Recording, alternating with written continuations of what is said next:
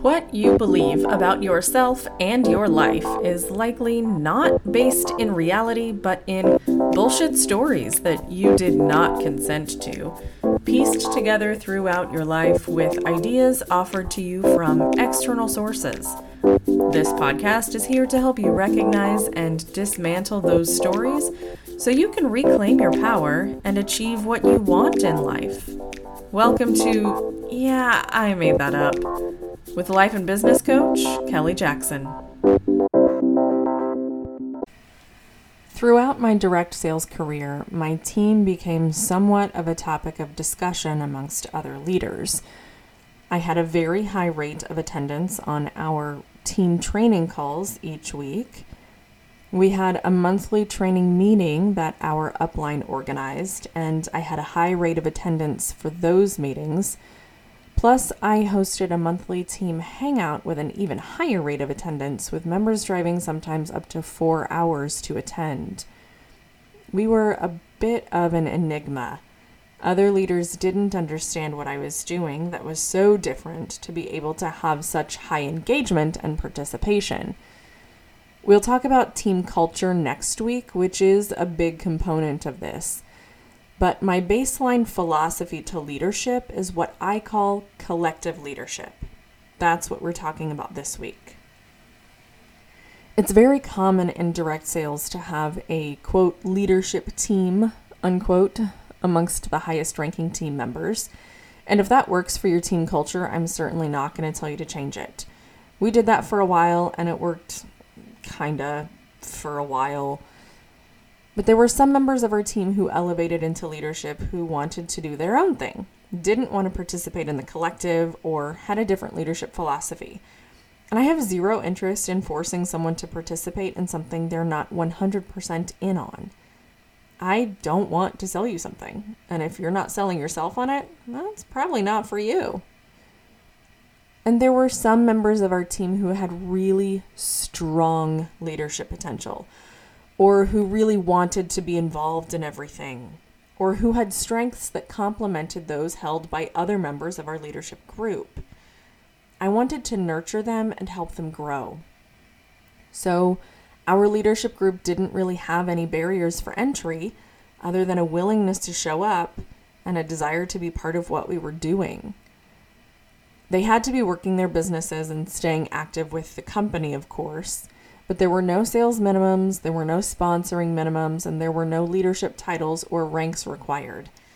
Anyone who expressed interest was welcome, and I treated them all like leaders, regardless of how big their downline teams were or if they even had a downline. Part of why this worked so well for us was that everyone who showed up was bought in on what the group was doing. I didn't have to convince anyone to do their job. They were there because they wanted to be there, and they took responsibility for doing their part. End of list. Another reason it worked so well was that we had a variety of perspectives and strengths to draw from, some of which were from newer team members. And fresh eyes on an old situation can be really valuable.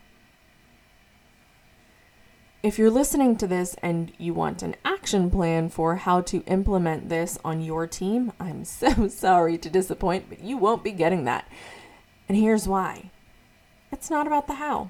It's never about the how. It's about the mindset behind it. It's about your philosophy of leadership.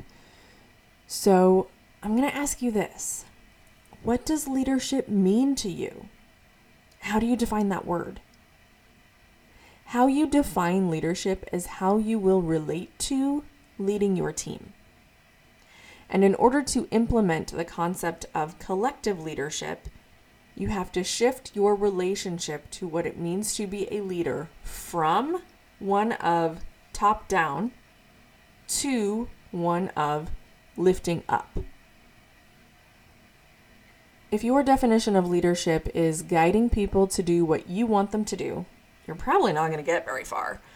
Or if you do, it's going to feel fucking terrible. You'll be stressed out all the time. You'll be constantly trying to change the behaviors of your team members, and you'll always be questioning what you're doing wrong, or perhaps blaming your team members for what they're doing wrong. Either way, it's wrong and someone is to blame. My definition of leadership is guiding people to do what they want to do, but not just what they tell me they want to do because it sounds good, but what they show up to and demonstrate that they want. If your leadership philosophy is that you know the right ways to do things, you'll end up creating a scenario where your team members do not feel empowered to take ownership of their own growth. Instead, they'll always defer to you. You'll constantly have your inbox full of team members asking you questions that they could answer or find the answers to themselves, but you will have trained them that you hold all the keys. My leadership philosophy is that my way is neither the only way nor the right way. I have experience to draw from, and I've found things that work for me. I also pay attention to the ways of doing things that work really well for other people so that I can experiment with them and explain them as options when appropriate. But for the most part, I abide by the concept that offering multiple perspectives is more useful, and that empowering those with perspectives different from mine to share their experiences is far more beneficial than me being the only voice. That's not to say that my philosophy of leadership is right for every leader either. If what you're doing is working for you and you wildly disagree with my philosophy, great. You know what that means? It means that you literally just proved my last point true. In running my team with the philosophy of collective leadership, everything we did as a team was led by the leadership group, not by me.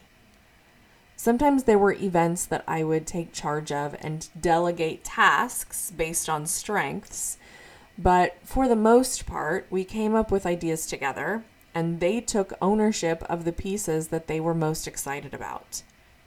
It was about them and what they could offer the team as a whole. It was not about me. Each week, in addition to our team training call, we would have a leadership call. In this call, we would create projects, delegate responsibilities, and discuss what we learned from each project. I saw my role as a facilitator, not as a director. This enabled their strengths to come forward, and it allowed them to trust me by showing that I trusted them. Because if you want someone to trust you, you first have to demonstrate that you do trust them. And as our team grew, there were a lot of things that I had to let go of. We'll talk about letting go of control here in a couple of weeks too. But one of the things I had to let go of was being the one to train the team. We had someone on our team whose training specialty was on mindset, and that was not me. We had someone whose training specialty was on money, effective strategies for ordering from our corporate partner to get the most bang for your buck, and what the fuck to do with the money once you earned it. We had someone whose training specialty was marketing and client communication. And anytime someone found a new piece of technology that made their business easier or more fun, I asked them to do a team call and show us how it worked. For every corporate event, we would get together in person and talk about what classes everyone attended, what they loved, what they learned, and then we would share takeaways on a team call. If someone was really excited about a particular class topic from the event, I'd have them develop a training to deliver to the team based on that topic. And in fact, when someone was really excited about pretty much anything, I'd have them share about it on a team call. You learned something new about a product? Great. You found a new way to present a particular category of products? Great. You accidentally played a party game backward and found that it worked way better than the way it's supposed to go? Great. Let's talk about it and share it with the team. For some of y'all who are skeptical about this philosophy of collective leadership and you think that it's a way to have to do less work, I want to offer you a shift in perspective. First of all, if that were true, so what? I invite you to dig into that for yourself, because you may be equating the value that you create in the world for the value you have as a human. And if you're always basing your worth on the utility you provide to others, you're going to repeatedly burn yourself out. But secondly, it doesn't take less work to develop a leader than it does to manage all the tasks yourself. In fact, it could be argued that it takes more work because you have to understand the tasks, understand the strengths of the leader you're developing, be able to match the strengths to the tasks, and be able to support the leader in their struggles of figuring out both the tasks and the faith they have in themselves to be able to accomplish the tasks effectively. And that's not to scare you off from this, just providing a counter to the concept that direct sales leaders do nothing and make bank. Regardless of whether it's less work, more work, or the same amount of work, though, the work is different. And different often feels scary as fuck.